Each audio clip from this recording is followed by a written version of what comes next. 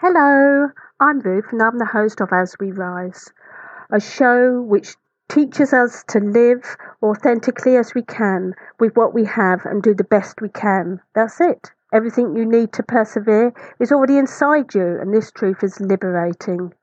Today we talk to Briony Greenhill. She's beautiful and a vocal improviser, a singer, a teacher and performer, and Briony also records. She's got a beautiful free spirit, and I'm really looking forward today to speaking to her. One of the things that we will be talking about is when she says to improvise is to stand in the emptiness of the moment, and when the music of right now comes, you give voice to right now. We find out all about what improvisation is and her journey where she stepped out to find herself and to follow her soul path. We dig deep into what it means to step out and live an unmistakable life. Thank you for coming on today. I'm so excited to hear your story of how you found your soul purpose. I know Thanks for inviting me. You're welcome. You're more than welcome. I know we were just talking before that we were talking about maybe just to kind of, that you were going to lead us in a 1 minute meditation. Yeah. So take the lead. I actually call this the quick 5 of nervous system regulation, because before we do an interview or get up in front of people, do a public presentation, whatever, that can all, totally tangle the nerves. So how do you preempt that and calm your nerves preemptively so that actually you get much less jangled when you're kind of performing, teaching, speaking, all that stuff. So first thing we're going to do is just bring our awareness to our feet, and we're just going to wiggle our feet, okay, just to help us feel them, and help you drop down there. You might feel what texture your socks are, or your carpet, or whatever is there. Just notice. And I'm on a kneeling chair right now, so I'm actually also going to wiggle my knees, because we're looking for the lowest points, and we're looking to sort of feel them. That's number 1. Number 2 is then we're going to bring our awareness to our sit bones and shift our weight from bone to bone to help the pelvis start to notice the weight that's resting there on whatever is. I'm assuming everyone's sitting, but you might not be. But if you're sitting. Yeah, I'm sitting, yeah. And that's another thing, and often you start and you actually just can't feel your body weight there, right? Because you may be a bit up in your head or busy with your thoughts. So this is actually sort of dropping into the body and helping it notice what's happening with weight, with support, with reality there. We've got probably like half our body weight resting on those hips. So helping them to start to, in California, they have this word grok, which means to I like it. That. So it's like helping the pelvis grok that. Okay. And then just bring your awareness to the sensations in your torso. Even if you're just noticing it's numb, that's fine. Just welcoming whatever you can feel inside your torso. Then we're going to have a deep breath and a nice, long, slow exhalation. Yeah, a slow inhalation will give you energy. A slow exhalation will calm you down. Let's just do it one more. Okay. Make any noise if you want. Ah. Good. And then soften the sides of the tongue. How do you do that? Well, you just think about the sides of your tongue. Okay. And you try and soften them. just relax them. Yeah. And then if you can, maybe take off the glasses, and we'll just have a quick go at owl eyes. Really, this takes a bit more than a minute, so we'll do a quick job. Looking not at the screen, but on one point in front of you. Just take your awareness, keep your gaze fixed, but let your awareness go right up to the top of your visual field, right down to the bottom, right out to the sides, and you're kind of widening your visual field to owl eyes. And what we're doing right now is we're telling the old brain that we're safe. I mean the amygdala, I mean the oldest parts of the brain. I mean, we're telling the old brain we're telling the ancient brain, the animal brain that goes into flight and freeze and fight.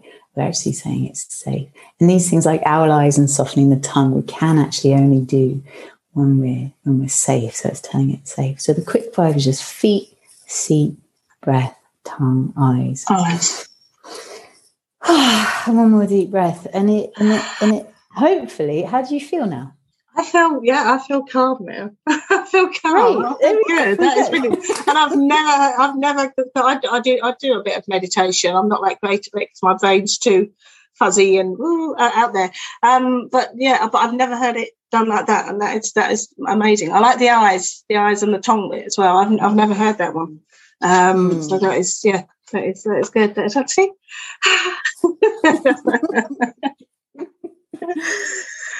So it's lovely. It's lovely having you here today, and so we're going to go through and chat and ask a few questions on that one. So if you can tell me more about what you do, the vocal improvisation and singing and the teaching, if we can just a quick spot on each of them and the performing, and then we'll go through. Yeah. Sure. So I teach improvised singing internationally. So improvised singing is when you make it up on the spot and you don't know what you're going to sing until you do. And you can do that alone and you can do it with others. And so particularly I teach an art form called collaborative vocal improvisation, which is doing that in groups. But at the moment, do you have to have a good voice for that? Or do you have to be able to sing? Here's the thing. In a way, I personally think everyone has a nice voice. Now, I know a lot of people would disagree with me, or everyone has the potential to have a nice voice. So honestly, I teach at 3 levels.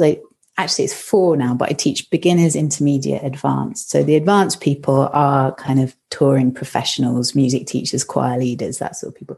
Intermediates are just keen singers. Beginners are like, not sure about scary. This. And then I created a new group upon request called the Tremblers, which are for people who are like, no, like I can't open my mouth and sing. And I think there's a lot of us out there like that. You know what I found? I worked with the Tremblers for a few months over the winter, and by the end I was like, wow, no wonder you're all trembling, because you all have beautiful voices inside of you, and they're like these pearls, and they're delicate in a world that doesn't always know how to be gentle with delicate things. And of course you feel terrified, because like, oh God, it would really hurt if this is treated roughly. So they get quite buried in there. But so it's bringing that confidence out, isn't it?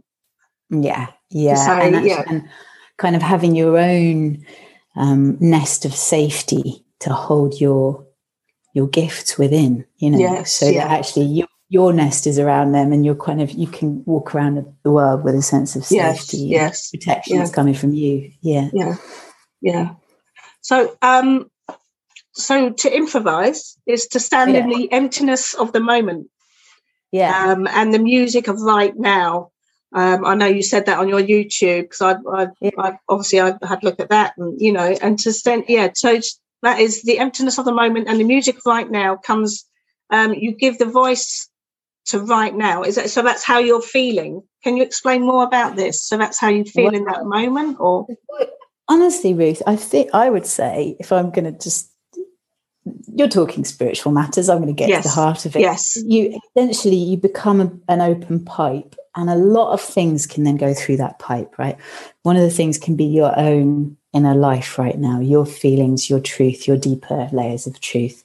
So, for example, I use it to be with, why am I hurting? Why am I grumbly in my relationship? What's going on? I go, sit on a rock and let myself sing, and it starts to come out, and I understand, myself and what's going on. Sorry, I probably need to turn off some things that might be okay.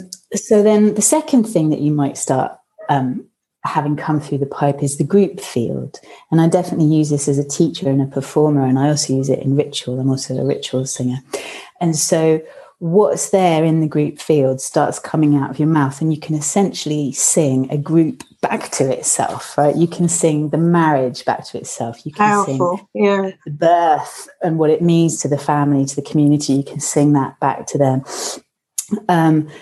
And by your kind of open pipe, you in the moment, you're sort of getting data that you're turning into a song. And then I'd say the third pipe, well, I think there's 2 more. The third pipe, I would say, is... So would you say that's getting in touch with yourself and going within? I'd say the first one is, vocal improv as a connection to your own inner life and your own truth, your heart, your soul, your own voice. The second is connection to the groups. The third, I would say, is connection to nature. And you can start really tuning in to your environment, singing the river, singing the trees, singing the earth, singing the land, singing the sea, and finding the song in each thing as you attune to it. So it's quite a relational tool. And that, I think that touches deep within, that touches the heart, that touches the soul more than someone just getting up and just singing words. I think that's a lot more powerful. I know when I saw clips of it on YouTube there, it like goosebumps, because it was like hitting my soul. It wasn't just, oh, that's a nice song, that's nice words. It was deep. And I think that thing's healing. Am I right in saying that? That helps with healing, that helps with healing. Yeah, I would say. Of yourself. Oh, it's lovely to hear that, Ruth. Thank you. Yeah, no, it really hit home, and it just moved me. It just went straight through everything. You know, it just cut straight through it and straight to my soul. Yeah. Wow. Yeah, it was powerful. The healing aspect. How do we talk about the healing aspect? I think the voice, there's so much, sorry, I'm on a creaky chair. There's so much going on with the voice that it, you know, one of my collaborators recently said, your sound as a musician it carries your holy essence. And I know, you know, non-dualism and all this stuff, it's like, oh, we are one and we're all part of this bigger family of life, or whatever. Yeah. It's like, that's all cool. And you're a unique Ruth, and you have a holy essence that's yours. And I'm a unique Briony in this lifetime, and I have a holy essence that's mine. Yes. And there's something about your voice that carries that. Now, we can have so much inhibition, so much fear, shame. Oh, God, no, nobody wants to hear me sing. It's horrible. It's awful, you know. Or, no, I would never do that. It's terrifying. And it's so facing those inhibitions and fears, and yet still very gently saying, you know what, I'm actually a singing creature. And this instinct to sing is part of my humanity. How is that instinct going to meet all this inhibition and actually gradually welcoming the voice out, loving it, building a relationship of love with it, is actually welcoming yourself out and building a relationship of love with you and facing your fears. So how do you get that confidence to first do that? Because I know with my I mean, they're all older, they're all adults, my children. But you know, they've got good voices, but they don't think they have, you know. So how do you bring that out in yourself and other people, that confidence to step out? Ooh. Well, it's a long journey. I'd say there's maybe 3 aspects. I'd say the first one is, you know, I facilitate, and I'm an experienced facilitator, so I build safety in the groups. I make people do ridiculous things. I make people like sing their name and wiggle and go Briony, and everybody goes Briony. It's like, all right, this is the place where we can be ridiculous and it's fun. I make people have a rubbish pact where, like, if you and I would have a rubbish pact, we'd shake hands and be like, Ruth, you're welcome to sound rubbish at any point. You'd be like, thank you so much, Briony. I eagerly anticipate your rubbish sounds. Brilliant. So off we get, you know, we create these layers of safety. It's not about perfectionism, and it's about play and exploration. I think that's part 1. Part 2 is then, what do we do with the kind of the voices that come up? They're like, you're the one making it rubbish for everyone. You know, that's it. Who do you think you are? Wind your neck in. Think you're. That's a big one. Who do you think you are? I think that's a big one that we all struggle with. You know, who do you think you are? You know, exactly. And so then, because we're so in the present when we're improvising, when we start to notice those voices coming up, I actually borrow from clowning and from Buddhism. And what clowning does is it says accept them, express them, exaggerate them. So you accept, you're like, oh, right, I'm telling myself, who do you think you are for singing? All right. Then you accept it. All right, I am telling myself. Then you express it. Okay, who do you think you are? Who do you think you are? Who? And then you exaggerate it, right? That's correct. Who do you think you are? Who do you? And you sort of play with it. And then it kind of becomes larger than life. It starts to become a bit funny. Laughter conquers fear, and then you can start to have a little dialogue with it and say, well, is there another voice here? And it's like, well, actually, there is definitely their singing voice, and I just want to sing because I like it. Yes, and then you can let them sort of duet it out. So that's one point, is to sort of excavate the voices that are in there, because often the first voice is like, I don't want to hear them. I don't want to hear those painful voices. Yes, yeah. Oh, bless it. One of my students, I won't say who, but one of my students recently found these voices inside of her saying, your voice doesn't matter and nobody wants to hear you. Oh, yeah. So where did that come from, isn't it? It's looking back to see as a child, or... Oh, exactly. And she realised she was growing up in an environment where that was the message that was coming from her, from adults who had this kind of, children should be seen and not heard. That's why I had that, because I've got older parents. Shut up, you know, stop singing, stop it, you know. Yeah. So you internalise that. Nobody wants to hear you sing. Your voice doesn't matter. Nobody wants to hear you. And it's heartbreaking. Can you just imagine yourself turning now to a child and saying that to them? That'd be awful. It would be awful, right? So it's like, there's some violence, and we've been on the receiving end of some violence. So okay, we don't need to attack the bringer of the violence. It's trauma lineages. It's hurt people. Yes, no, that's not about. No, it's not about creating fights, but it's about empathy, like that. Yeah. That's and letting it go, isn't it? It's dealing with it, facing it, and then just letting it go. And I guess they do that through singing. Is that right? Exactly. That can definitely be a part of it, because how do we let go? If you say, I have a big hurt, well, now I'll just let it go. It's like, it's not as easy as that. Sometimes you have to cry those tears and go, God, that makes me feel really sad. Yeah. And then feel a bit of anger, and sometimes a bit of dance can help, a bit of 5 rhythms, you know, get some staccato going. Yeah.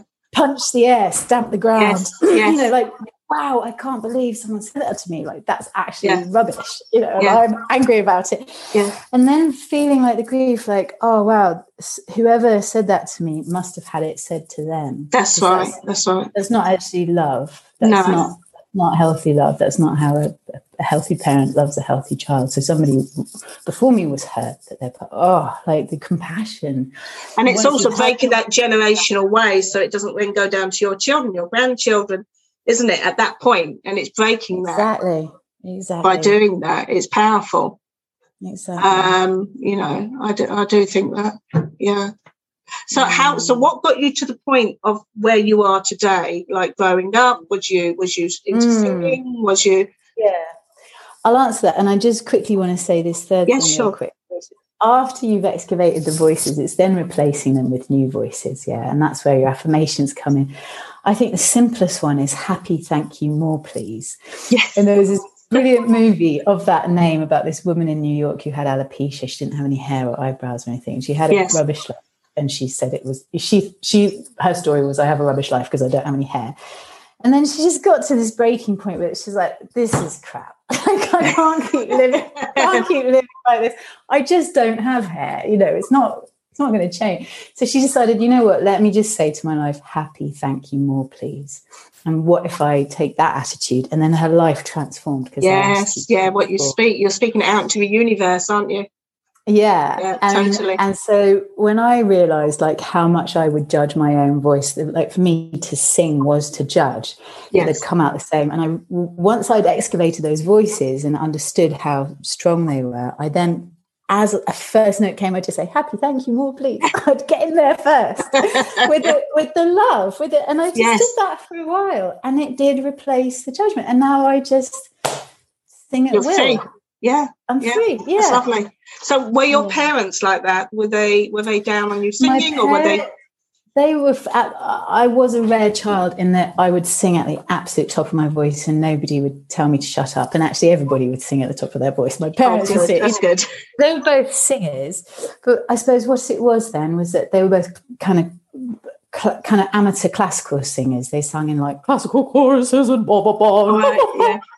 And so then it was like, oh, right, you're a musical kid, so let's get you into singing lessons, let's get you into music lessons. And it was all this kind of classical thing of like dots and techniques. And actually I was just this very creative, like I was improvising, I was making up bad children's songs on the piano. Well, lots of people are like that, aren't they? They're not into the dots and the music. They can't read the music, but they can do it from the soul.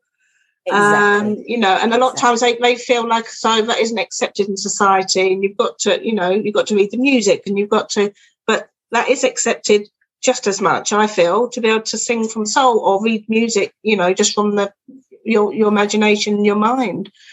Yeah, exactly. And then I suppose, to cut a long story short, well, what happened, I had piano lessons, and then they were taken away from me because I was only improvising and composing. I wasn't reading the dots and learning the dots and doing what my teacher said. So they were like, oh, well, you can't have lessons. And it wasn't until I was 29 that I discovered that improvisation was actually a valid art form. And actually there's ways of, and it's called, one of the things with the piano, it's called ear-based musicianship. And when somebody's naturally improvising and composing, you say, great, here are the chords.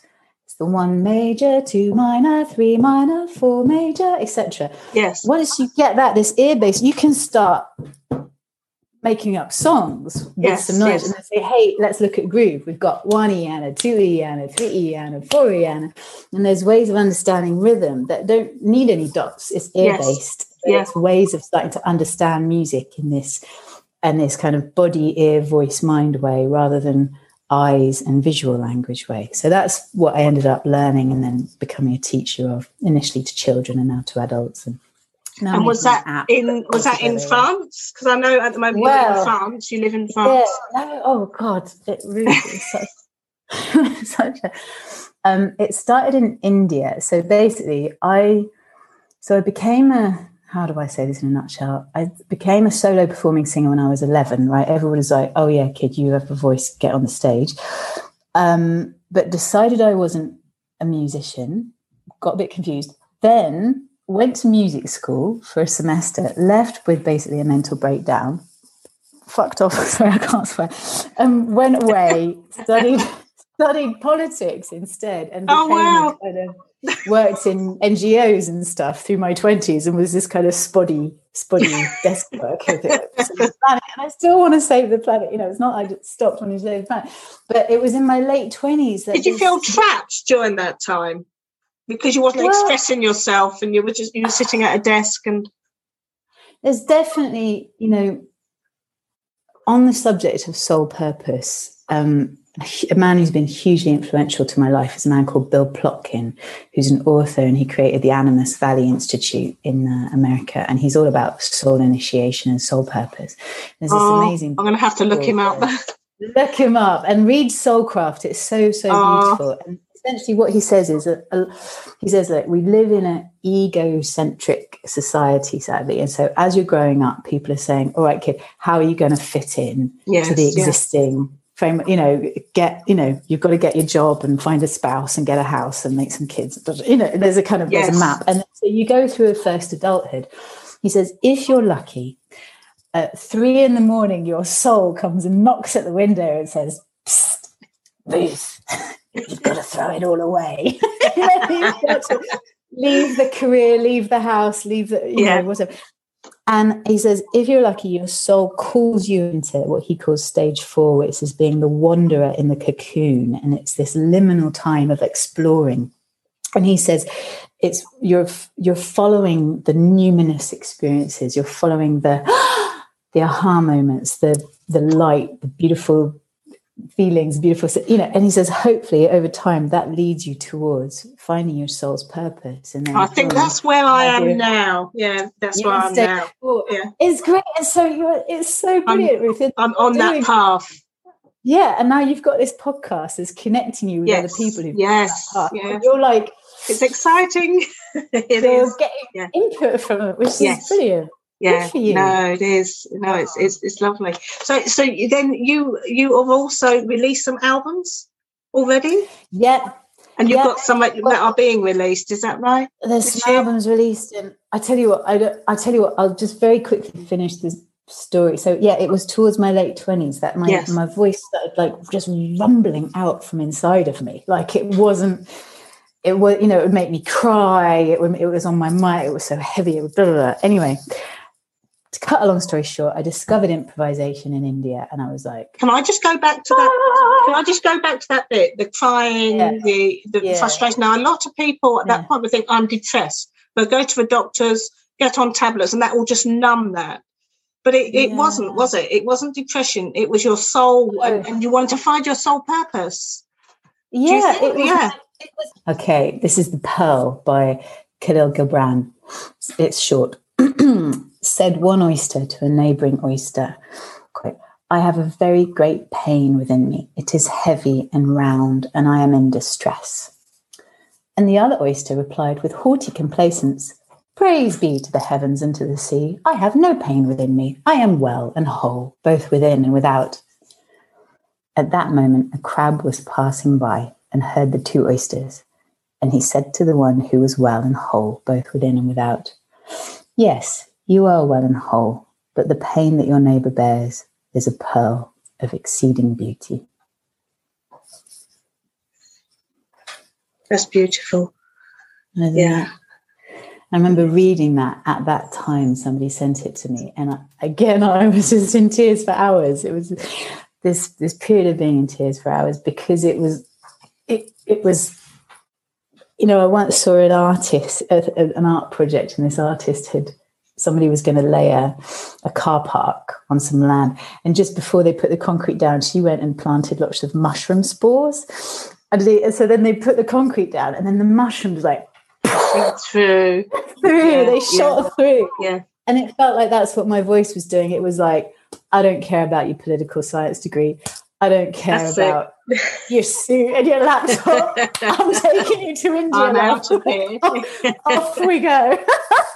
So it was scary. It was painful. But yeah, I did. But you had to step out. You could have spent years. A lot of people, they spend years feeling that frustration.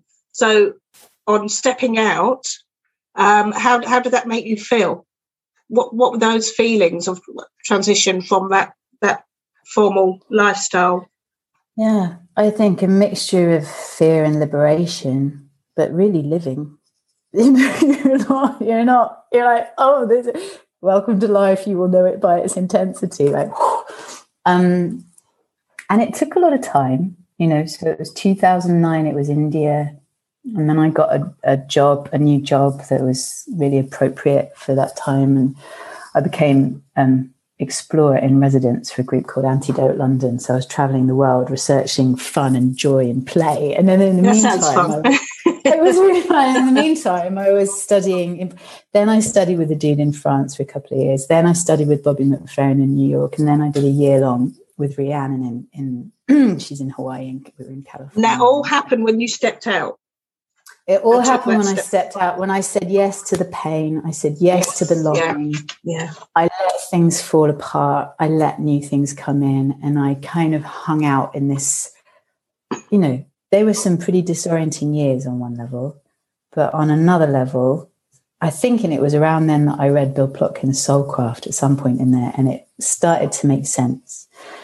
And then things started to come in certain sort of trance experiences where a voice would come and say, like, your purpose is to sing for ritual. And that happened in the bath one night. And I sort of came out of the trance and I got out and just sat on my sofa. I remember when I got to America, by that point I'd married my American boyfriend and had left Britain and moved to America. Our relationship was pretty unstable, to be honest. And and I was in Hawaii at the beginning of studying with Rhiannon. And one night I was just so triggered and so upset and just freaked out, really, about the instability of everything and the newness and the change.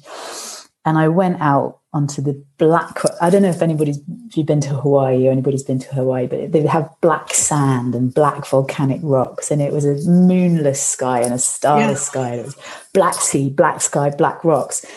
And I just let my body and voice express it. I danced it. I sung it. There was nothing, I couldn't go to the pub. There were no cigarettes around. There was no internet. Yeah. There was nowhere to go, but let it through me, let it move.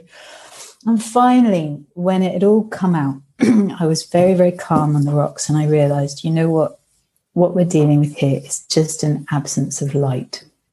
right? It's just, I can't see anything. The sky is black, the sea is black, the rock's black, everything is, the future is completely unknown. And it doesn't mean it's bad, it just means it's completely unknown. And once I could give room to the suffering, then I could be in the calm.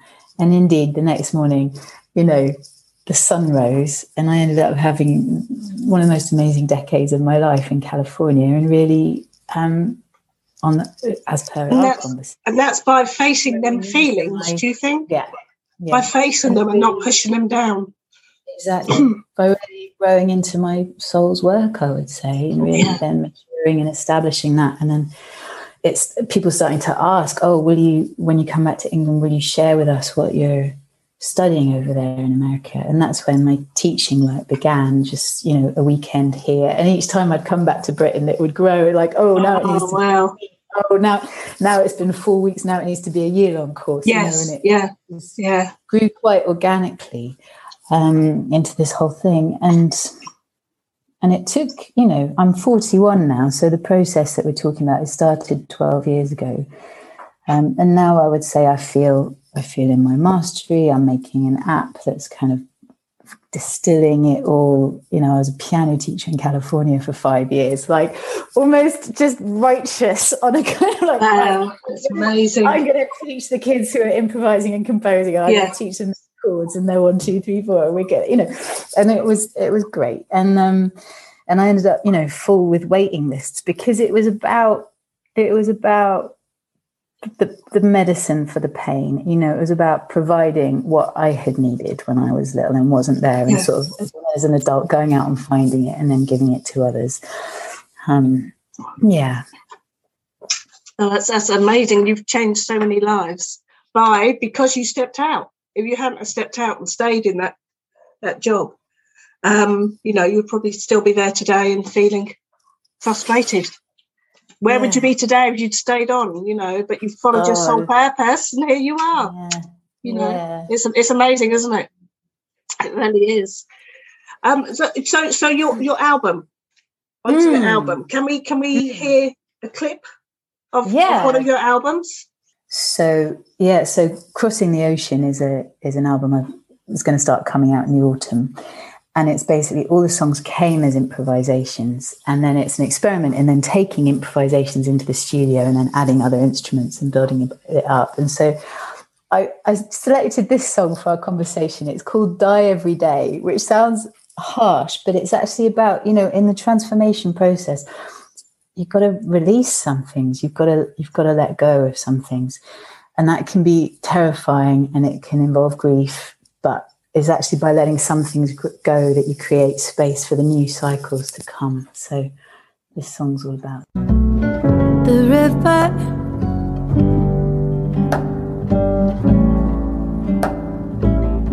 Do you know what? Enjoy.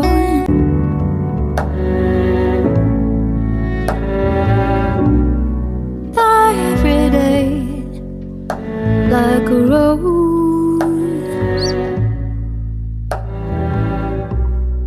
And give yourself away like her petals. Shine every day like the sun. When the fire is burned, then it's done. Then it's done. You better die every day like a butterfly, after you have given yourself to the cocoon and shown all your colors to everyone.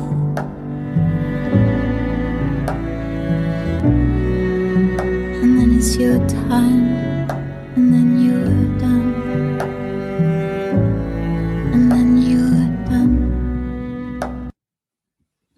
So I'll just end it there. So a bit of a harsh end. Yeah, that's so beautiful. That is beautiful. That really is. It's Wow. I'm speechless. Oh No, that's beautiful. And at the end, we will give.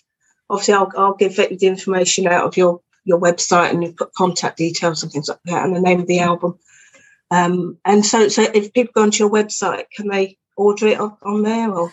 not yet. This month I'm just finishing the app, and then when June comes, the summer is then preparing for the release, and so it'll be getting all that kind of stuff on the website. So by the autumn it should all be, available. And what is the app? What is the app about? The app is called Your Song. So it's yoursong.passion.io.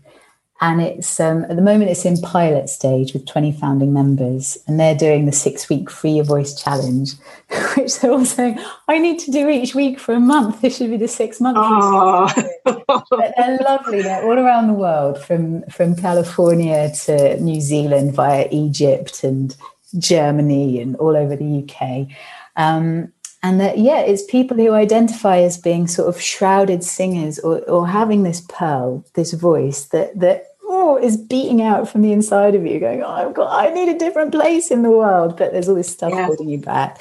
And I just said, look, that was me. And I worked through it, and I help others work through it. So there was people who kind of said, yeah, that's me. Here I am. Let's go. That's brilliant. They're beautiful. And so that's going to be... We're going to wrap the pilot up at the end of May, and then I've got to figure out how to... So that'll be released June? I don't know. I'm doing it with this crew called passion.io. If anybody else out there is a teacher, they're a lovely platform for helping teachers make apps if you're teaching. So I don't know. They just give you these videos and you go through it step by step. And so it'll be some process of getting on the App Store and Apple and Google and all that. Mm. Thank you for that. That was lovely. If you could turn back time and talk to your 18-year-old self, what would you tell her? Would you do anything differently?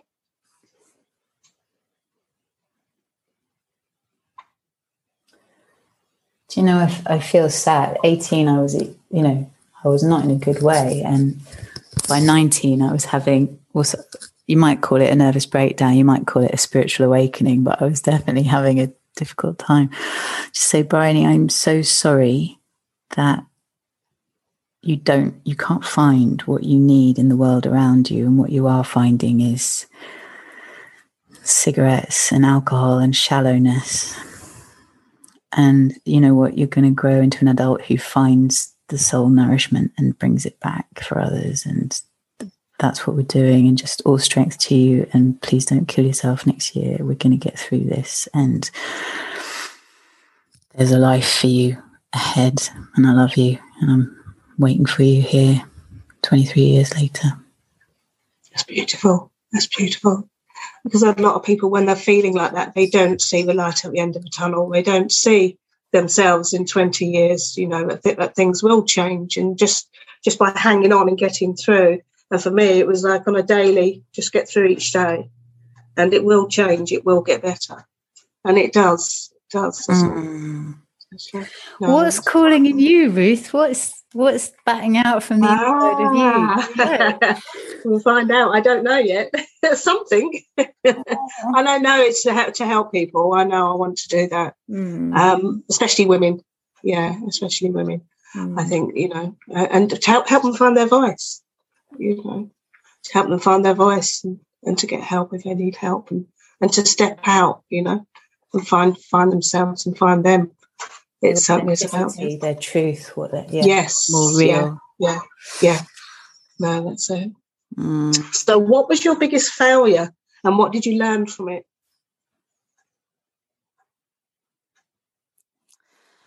In my 20s, I made a project called The Nag, which was a website that nagged people to do one thing a month to make their lifestyles more sustainable. And on one level, it was really successful. We got like 10,000 members. We got national media attention. We won grants and stuff. And basically, we did it in an NGO. I'd created the project, but I let them own it. And when I stopped believing in it, I just stepped away, and I got like a 40 grand grant and hired another project manager and stepped away. The problem was I was still the vision holder. And later, so many people from so many other countries said, like, we need a nag. And And my mum was saying, like, you should charge people. You're offering a service, charge them. And I was like, no. It's the internet. You can't charge money. And so we had these 10,000 members, right? And if you just think, if I'd have had a bit of, right, okay, what is it? A healthy business mindset. You're like, look, I'm offering a service. I need to charge money, but I'm going to do it with beautiful values. I'm not going to rip people off. I'm going to make a little bit of a profit so I can have a cool stuff fund, a growth and development fund. Yeah. I'm not going to rip people off, but I'm also not going to rip myself off or under-resource this project by not being business-minded. But I think in my 20s, I was so like, oh, corporations are ruining the world or whatever. Don't charge money. Yes. For those 10,000 members, if we'd asked for, £1 a month from everybody, we'd have had an income of 10 grand a month, and we could have made that a standalone project. We could have made it available to people in other countries, and NAG could still be going now, because people do need help to do one thing a month to make their lifestyles more sustainable, and have that kick up the butt to like change your light bulbs. What happened to the website? It died. Can't you restart it? No, it was 2009. It was one of the things that died when I became a singer. But it breaks my heart, because so much work went into it. And actually, if we'd have laid the legal, the financial frameworks, it's a business. I own it. I run it. Here's the income stream. Here's the business model. Yes. It's expandable like that. Like, let's figure out healthy business and have business models that stand up, and if things work, that they can grow and be shared. And maybe you're not running it anymore, but somebody else is, and it's working on its own 2 feet, rather than a kind of a charity model or I don't know. Okay, for some things charities are fine, but I think if you've got something that's serving people who have some kind of income, then charge some kind of price and have a business. That's right. And it's a balance with not ripping people off. Exactly. And making just a bit, to cover overheads. And that saying, we're giving so much, we deserve a certain amount of security. Like, I don't have a super plush life, but more and more I'm honouring, like, I need a bit of financial security. That's right. I just need to respect that. Yeah. Which leads me on to that in Wales. I saw on the website, you're starting something or building. That sounds very exciting. What's that? 3 things. Talk about growth and expansion. Yeah, eco villages. There's one in the UK. Sounds amazing. One in America, one in France now. Oh, wow. 3 teams. Or building them, but it's about saying, okay, really, how do we find a way of life that's more in harmony with the rest of life, with our needs for community? A lot of us are a bit too lonely, too isolated. So how do we live more together in the 21st century, but not all on top of each other, but in more community, and figuring out. And it's being in the same mindset as well, I think helps, doesn't it? When you live in a community like that, is that right? Yeah. And seeking, what is regenerative culture, helping each other heal, getting resilient. And what is regenerative culture? Well, can you tell us just a bit more about that? I know we're running out of time now. That's all right. Essentially, sustainability says, let's, tweak our carbon meters so that we can sustain things as they are. And regeneration says, hang on, things actually aren't very good. Like there's a lot that's broken and dead. We actually have to mend things. So we have to be able to take a field that's been farmed non-organically for years and has no nutrients and nothing left. We have to be able to repair that soil. We have to take our broken wings and learn to fly. We have to date an annoying broken person and help them heal, and find our annoying brokenness in ourselves and ask for help for our healing. Yeah. It's about holding hands and healing together. And I think that's the regeneration part. And then there's resilience, which is saying, look, things are quite messed up. How do we have energy sources we can rely on, food sources we can rely on, water sources we can rely on, and that are green, are in harmony with the rest of life? So we're not messing anybody over, but saying, where's our renewable energy coming from? Where's our organic food coming from? And how do we collaborate to ensure that security for this community in a way that works with everyone else? Yeah, no, that's brilliant. So would you say on that you needed to heal yourself first before you started anything like that? Yes. It's no point doing something like that if you're broken yourself. You've got to have that heal. Obviously, we're never all going to. I mean, do we all ever fully heal? Do you think? And become that one person? I'd say there was a whole, I had a whole, 41 now. I had a whole, basically I spent my 30s in California doing so much healing work, therapy, trauma healing, grief rituals, blah, blah, healing through dance, healing through improvised dance. And all the time I was teaching children piano one by one, and actually I didn't have a big brand. I didn't have a website. I didn't have, and like a little bit of vocal improv teaching when I came back to the UK. In a way, throughout my 30s, I had, let's say, sort of a small life that then was quite focused on my musical growth and my healing. And now I'm in my 40s. I seem to be in this place where I seem to be able to help others heal. I've still got bits of work to do on myself, and I'm still doing that work. But overall, there's a sense of strength now. So at the moment, like with my partner and our therapist, it's like, okay, there's one room of the house. It's like, oh, it's time to go into that room. Yeah. There's all this warrior and all this fight and all this. Oh, God. Oh, no. So I think healing is always ongoing. It's ongoing, isn't it? Yeah. Different stages of our life. I think there's a point, isn't it? And I think it happens naturally, or you sort of naturally feel it. Right now, I just need to be focused on me, and now I can turn outwards, and now I've got things to give to others, and now I feel stable enough to create things on pretty solid ground. And that's lovely. What advice would you give to someone that's struggling right now? What would you say to them? I'd say be honest. Don't give up hope. I have a elder mentor in America, Connie, and she said, don't forget to pray with your arms outstretched. Yeah, you can pray with a shopping list. Well, can I have this and can I have that? But there's this arm stretch, but I don't know what to do. I can't take this anymore. I'm suffering. Fuck, what do I do? Please help me. I'm on my knees here. That's okay. And saying that to the unknown, to the bigger aliveness, to the great mysteries. Exactly. That's what I did last year. That's what I was just pouring around me. And I just went, and I didn't know what I was supposed to do. I just went, I've had enough. Universe, take over. I've thrown it all up to you. That situation. I just throw it up to you. You put the pieces in place. I can't do it anymore. I give it to you. And at that point is when things started happening. Boom. It was powerful. It's powerful. There you go. So powerful. Yeah. Well, good for you. It's inspiring to hear that. Just giving it over. Big grin on my face. Yeah, there's that. And I didn't know what to do. I wasn't told to do that. I just, in the end, I was like, no, I can't do it. Take it. Yeah. You do something with it. Yeah. I don't know who you are. I don't know what I believe in. I don't know. Yeah. I don't know. Yeah. Just take it all. I just can't do it anymore. And I'm not going to do it anymore. Yeah. Because me keep trying to do it and do this and do that, it just wasn't working. Yeah. So I had to give myself over and give myself up. I love it. It's a lot of bravery and a lot of honesty there. And be able to be honest with the people around you as well and say, mate, I'm struggling. Oh, totally. Would you give me a hug? Would you hold some space for me? And not putting a brave face on everything. That's right. Yeah. And I think that things can grow from there. Things can grow from that kind of honesty and vulnerability and courage. And good for you, Ruth. Thank you for that.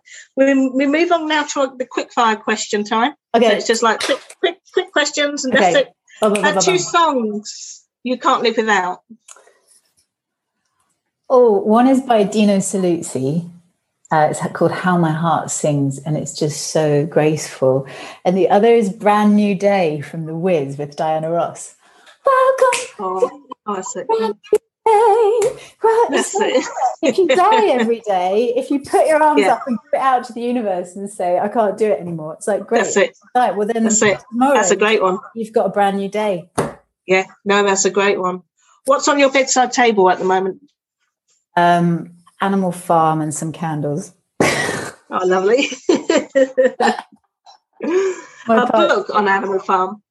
A book called Animal Farm. It's a book called, okay. My partner, he was head of sustainability transition at Airbus, which is a European aircraft maker. And he just left his job after 25 years and let that part of him die. And we want to create a French eco-village together. And so his friend gave us Animal Farm as his transition present to as a metaphor for community and chaos. Yeah. And we're reading it at bedtime. That's all. Fantastic. And your favourite holiday? Oh, we were talking about this yesterday. Once I went off alone with the question of like, what do I think God is? And do I have a relationship with it, him, her?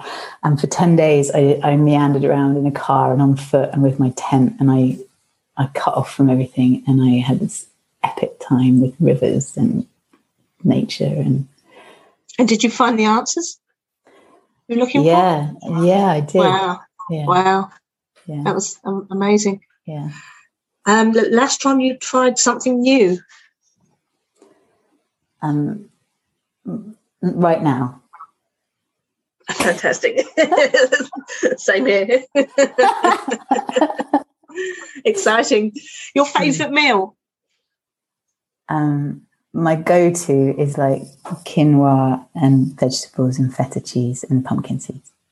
Oh, that sounds nice. Yeah. I'll ask you for the recipe for that one afterwards. Yeah. If you could have dinner with any 3 people, dead or alive, who would it be and why? Oh, wow. Abdullah Ibrahim, the pianist. Because I love his music so very much. I would just like to get to know him and his artistic journey. I'd like to actually be in your work. I would just like to ask him a bunch of questions. Abdullah Ibrahim. Charles Eisenstein, because I think he's an amazing new paradigm thinker, amazing thinker on paradigm shift with a lot of wisdom and compassion. And I'd just like to make more connection with him, I think.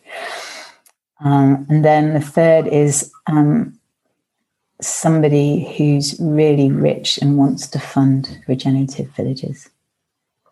That's brilliant. That's great. If I find him or her, I'll let you know. Thank you very much. I'll pass him over your way. I'd appreciate it. Great. And your favourite book?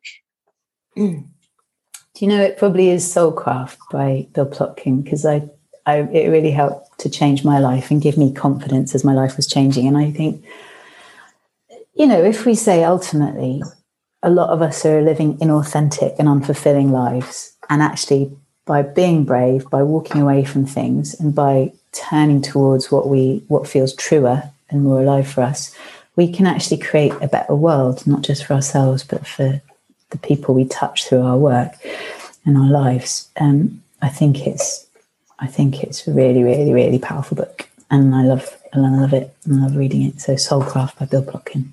Lovely. I'm gonna be going on to Amazon after this, and I'm gonna be ordering that one. Oh, so I'm excited for you, Ruth. Yes, me too. And it's only by stepping out that I'm starting to go down the right path.